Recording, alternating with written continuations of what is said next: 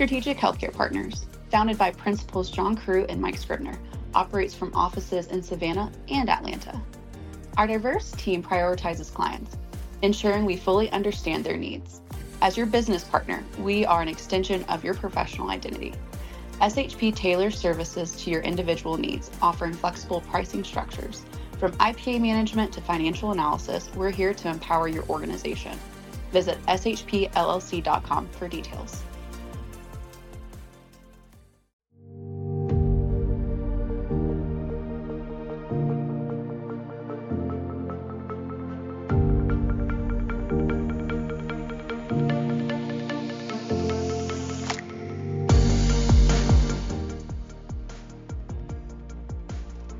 This is Jason Crosby of Strategic Healthcare Partners, and your host for today's episode.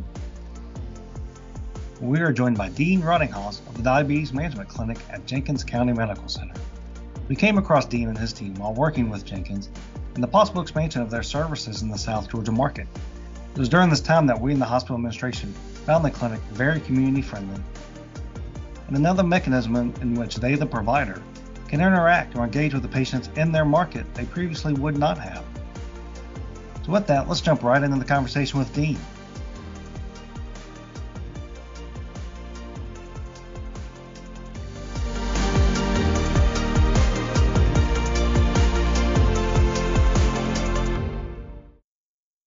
For our audience sake, some background on how we're familiar with Dean and his team.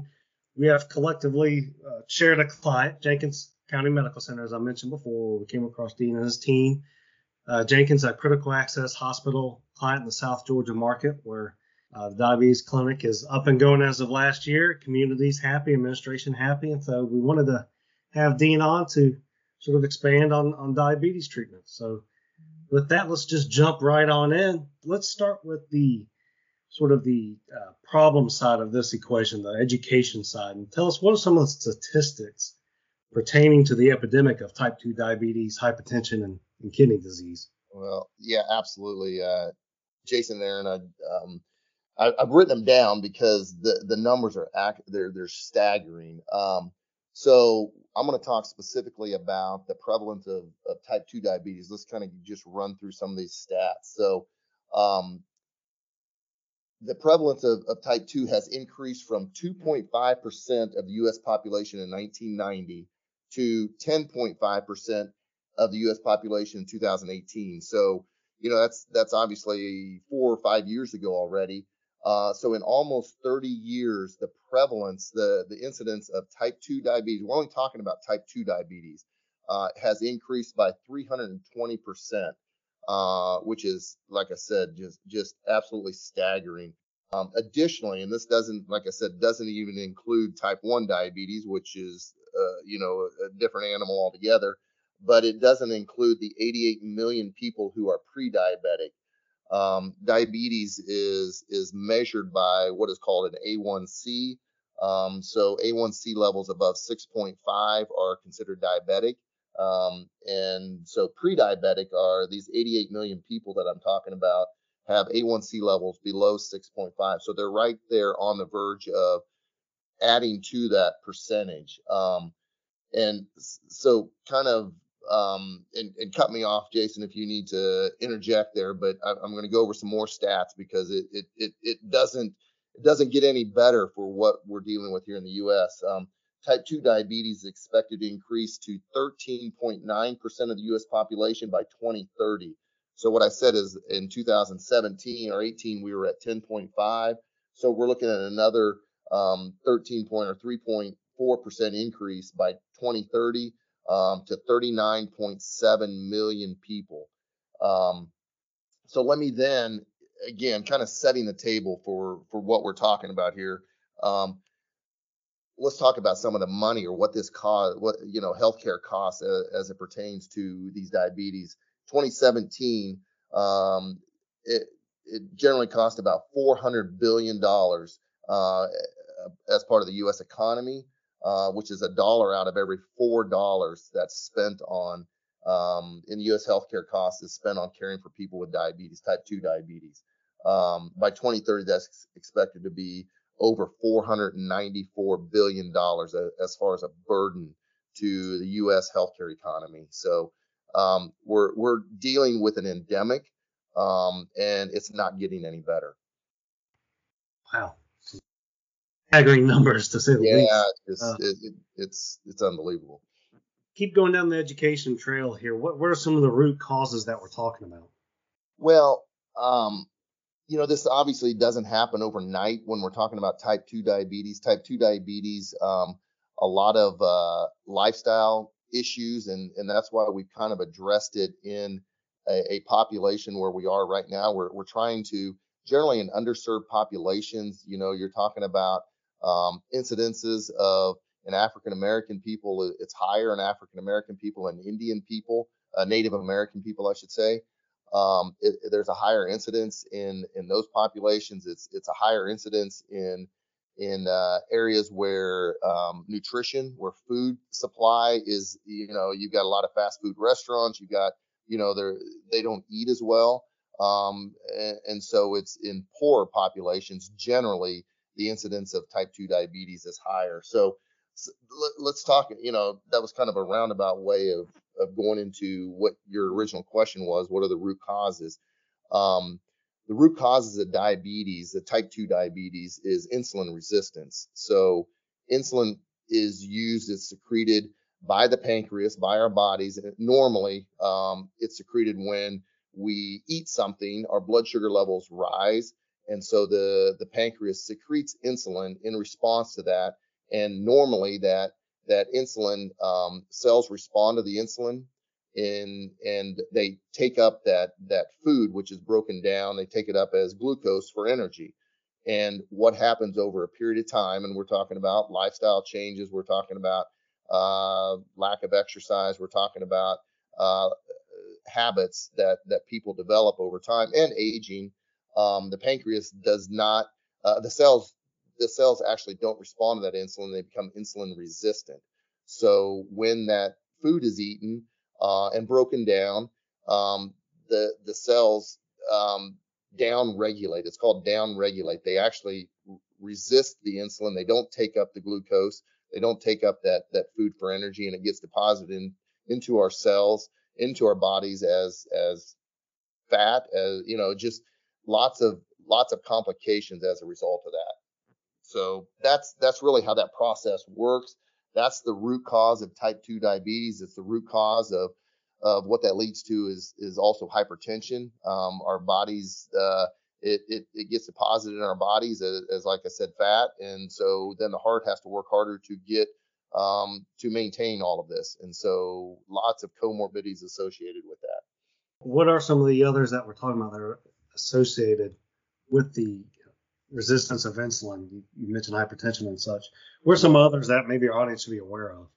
Yeah, I mean, a lot of them, we're aware of it, but people are aware of these comorbidities, if you will, but they don't generally relate them back to this insulin resistance and the diabetes itself. So what I mentioned it briefly, hypertension, high blood pressure, this inflammatory response, the body doesn't utilize the glucose for energy anymore. It gets deposited, and then we have, like I said, hypertension, high blood pressure, weight gain was one of them I mentioned, depression, lethargy. I mean, you start going down this whole path of body's not functioning properly anymore, and some of these side effects that occur, these comorbidities. A big one is kidney function, and we actually see this a lot in our clinic. The increased weight, the kidneys don't function as well, so GFR goes down, which is glomerular filtration rates. Our kidneys don't function as well because it takes more to excrete that out of the body. So our GFR goes down. Neuropathies, one of the big things with diabetics, and you've heard of diabetic neuropathies. That's where the nerves, the peripheral nerves, the nerves that generally the feet they start to die actually because they're not getting that energy anymore. And so then the patients or the people start to feel numbness and tingling in their feet and legs. That's neuropathy. Eye problems. You've heard of diabetic neuropathy. Our audience has heard of diabetic neuropathy, macular degeneration. These are some of the side effects of this insulin resistance where the body just doesn't use that glucose for food anymore. And probably a big one, and this term hasn't been coined in the mainstream media, if you will, but it's type 3 diabetes, and type 3 diabetes is actually recognized as Alzheimer's and some of these metabolic disorders that dementia that occur over a long period of time when the patient or the person has not this accumulation of this inflammatory response in the body. Those are some of the, obviously huge burden to our healthcare system, but that's what we're talking about. All right, let's transition to a lot of what you're doing today while you're at Jenkins, right? We've talked a lot about the education, causes. Now let's look at some of the solutions and treatments. What are some of the current treatments for metabolic disorders, whether it's type 2 diabetes, hypertension, et cetera? Yeah, current treatments, turn on your TV any time and you're going to see, big pharma ads for diabetes medications. And so right now, the current treatment for diabetes, type 2 diabetes, let's just kind of focus on type 2 diabetes and pre-diabetes, but the current treatment is medication. And the medication, this is where big pharma really leads this, but it's treating the symptoms. So you're really kind of treating the symptoms of the actual diabetes, type 2 diabetes. And what we've done is we've taken a little bit different approach, actually a drastically different approach, and we're actually focusing on treating the cause of this insulin resistance instead of really trying to maintain the patient. We're approaching it from a different way, and we're treating the insulin resistance. So that's kind of the program that we have here at Jenkins County Medical Center. Instead of, we want to minimize the insulin resistance, and we do that in a number of ways. I can go into that if you'd like, or I didn't know if you had another question for me there. Let's maybe speak to some of the trends and what you're seeing today. So you got an active population. What are some of the current today treatments? Maybe go a little bit more detail on what you were saying there that either generally do not address or get focused on. Well, so I mentioned it early on, Jason, and it's that lifestyle changes. These patients or these people generally with a lethargy, or they don't exercise as much. So a lot of those things we address that, weight management, smoking cessation, and things like that, where the patient or the person actually has to change how they are living their daily lives, because we talked about the burden on the healthcare system and emergency room visits. I mean, we see that all the time here at Jenkins County Medical Center, where patients are coming into the emergency room, the ED, for hypertension and high blood pressure and glucose. Their blood glucose is out of control. So we want to address that on the front end, and we do it. I mean, the crux of our treatment is actually infusion therapy. We do insulin infusion. I know you and I haven't really talked about that, but that we do insulin infusion. The patient actually comes into our clinic and they sit, and we do short little boluses of short little microbursts of insulin, depending on their A1C levels, depending on their blood sugar levels. They sit in a chair and in a lounge chair, if you will, in a lounger, and it takes about 2 hours. And what we do is we mimic, going back to what I said early on, the pancreas is what secretes insulin in response to, a meal being eaten. So once that whole process breaks down, what we're doing here is the insulin infusion. We go back in and we actually jumpstart the cells we upregulate them. I mentioned downregulate because over a period of time, those cells become resistant to the insulin.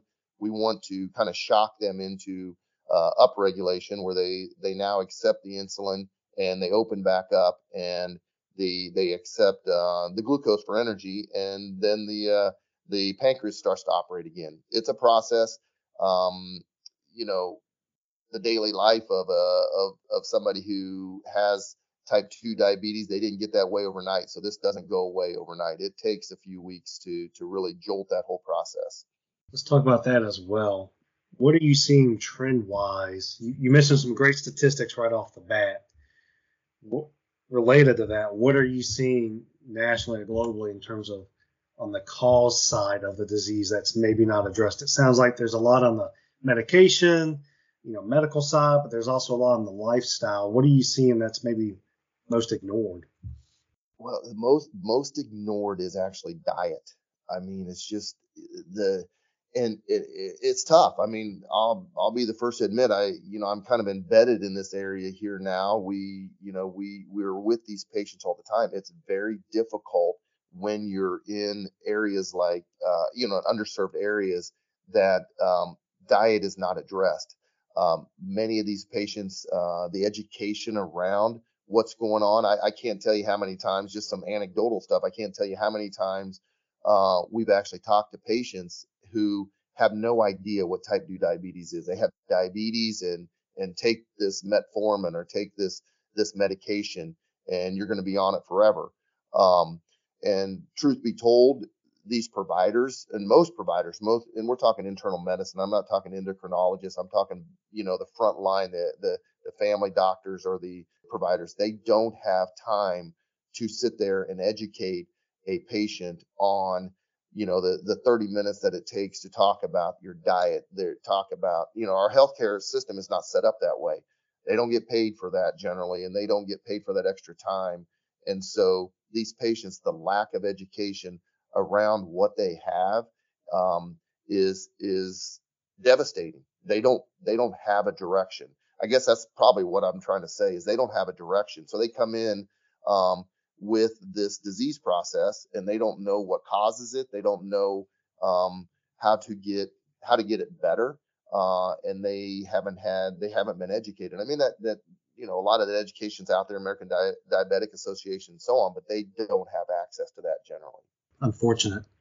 So you're at a clinic today, obviously. Tell us what the daily interaction looks like with your population coming into the clinic in terms of treatment options, medications, injections. What your interaction look like daily? Yeah, I mentioned a little bit earlier, the patients that come into the ED, the emergency room of the hospital here, generally what the statistics show, at least half of those, maybe a little bit more in a hospital this size. And most of the hospitals that we're talking about in Georgia, half of those patients are there because of hypertension, cardiovascular problems, and or high blood sugar, low blood sugar, diabetes, things like that. That's the main reason. So when these patients come into the clinic here or come into the hospital, they're generally referred directly to our clinic, and we do labs on them. If the labs haven't been done, we want to check A1C levels. We want to check vitamin B12, things like that are points that need to be checked in diabetes patients that we can improve on. So we check their A1C levels. The patient comes in on their infusion visits. Once we've done a complete workup, we do an exam and consultation. We do a diagnostic test, which is a neurovascular test. We want to check, nerve flow and vascular flow to find out how their nerves and blood vessels have been affected by the diabetes over a period of time. So we have high levels, a high A1C level, 12, 13, their treatment is going to take longer than someone with, pre-diabetes or low A1C levels. But a patient, when they come in after the diagnostic workup at the consultation exam, and they actually sit in a Barca lounge, or I don't know if that's the right term, but it's actually like a lounge that you have in your living room. But they sit in that; it's comfortable. They're going to be hooked up to an IV and a pump, and in response to what their blood sugar levels are at the time that they come in, we check blood sugars every 15 to 20 minutes.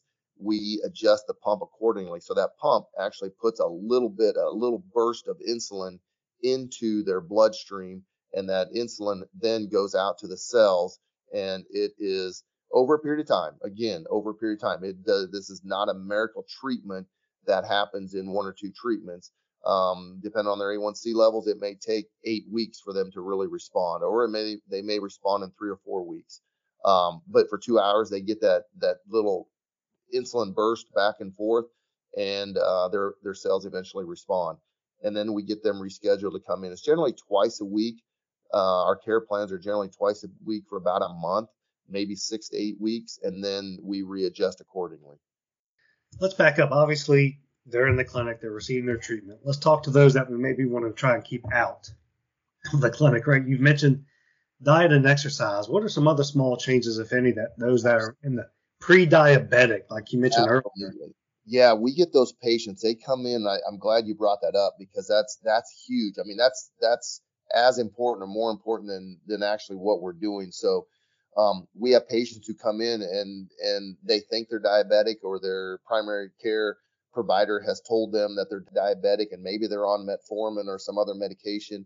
They come in and their A1C levels are below or in that pre-diabetic place.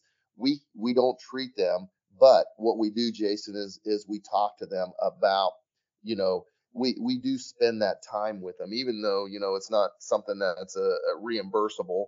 We want to spend that time with them to educate them on diet, on weight loss, on exercise, on, if they're smokers, and, many are, stopping smoking, things like that. That's what we really want to focus on with those patients, because we want them to get well, and we don't want them to be patients of ours. We'd like to prevent them from going to that next phase of being, full blown diabetic with that A1C level of over 6.5.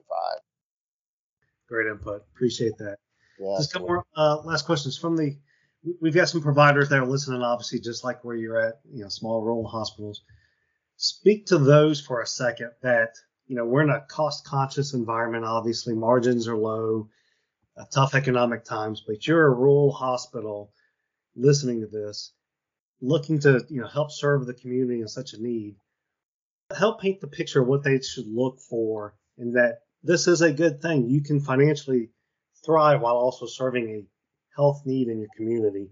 What are some of the highlights you should pass on to them?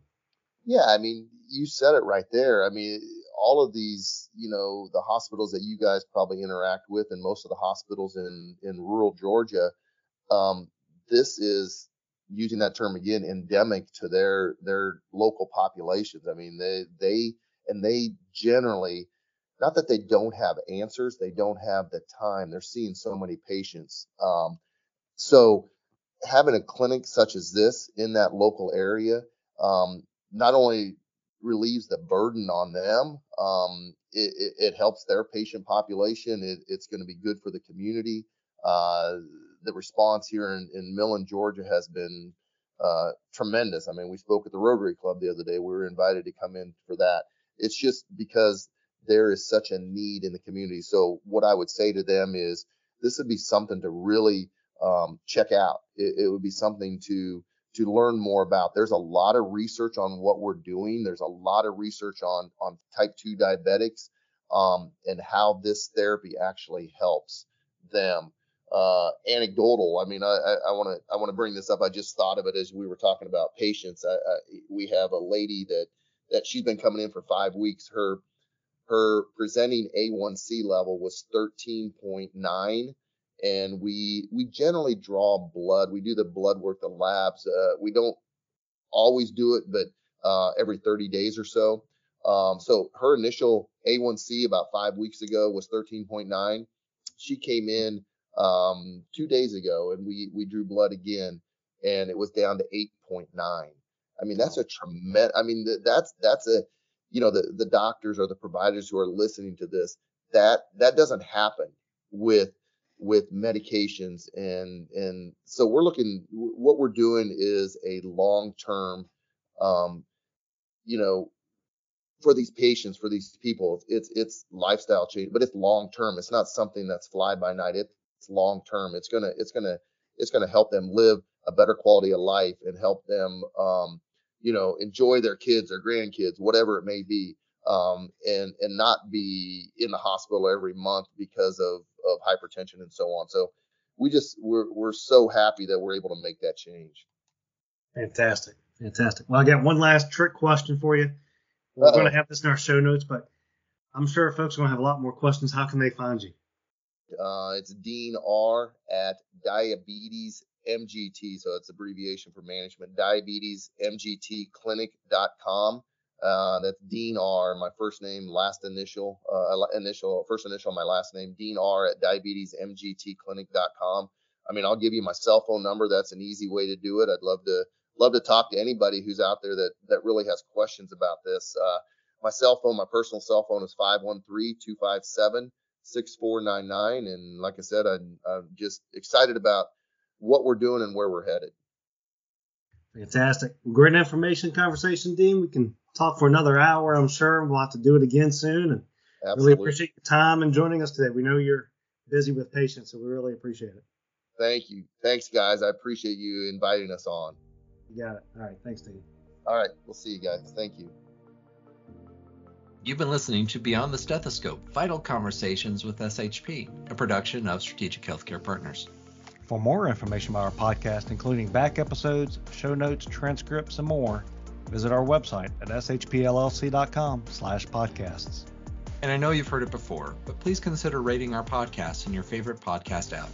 It helps make others aware of the show. And our podcast wouldn't be possible without our wonderful team of folks.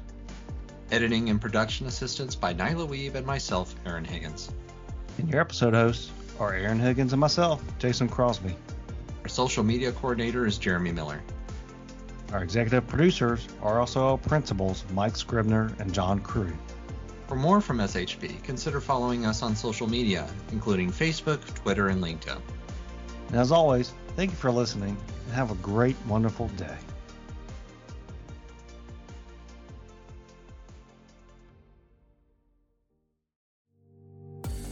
Analytics. Lacking the tandem of actionable reporting with expert analysis? Not confident in the knowledge of your reporting system? SHP's expert analysts transform data from your EMR system into actionable insights. Understand your facility's performance, control outcomes, and enhance patient experience. As payment models shift to value-based care, our guidance can improve your bottom line. Visit shpllc.com for details.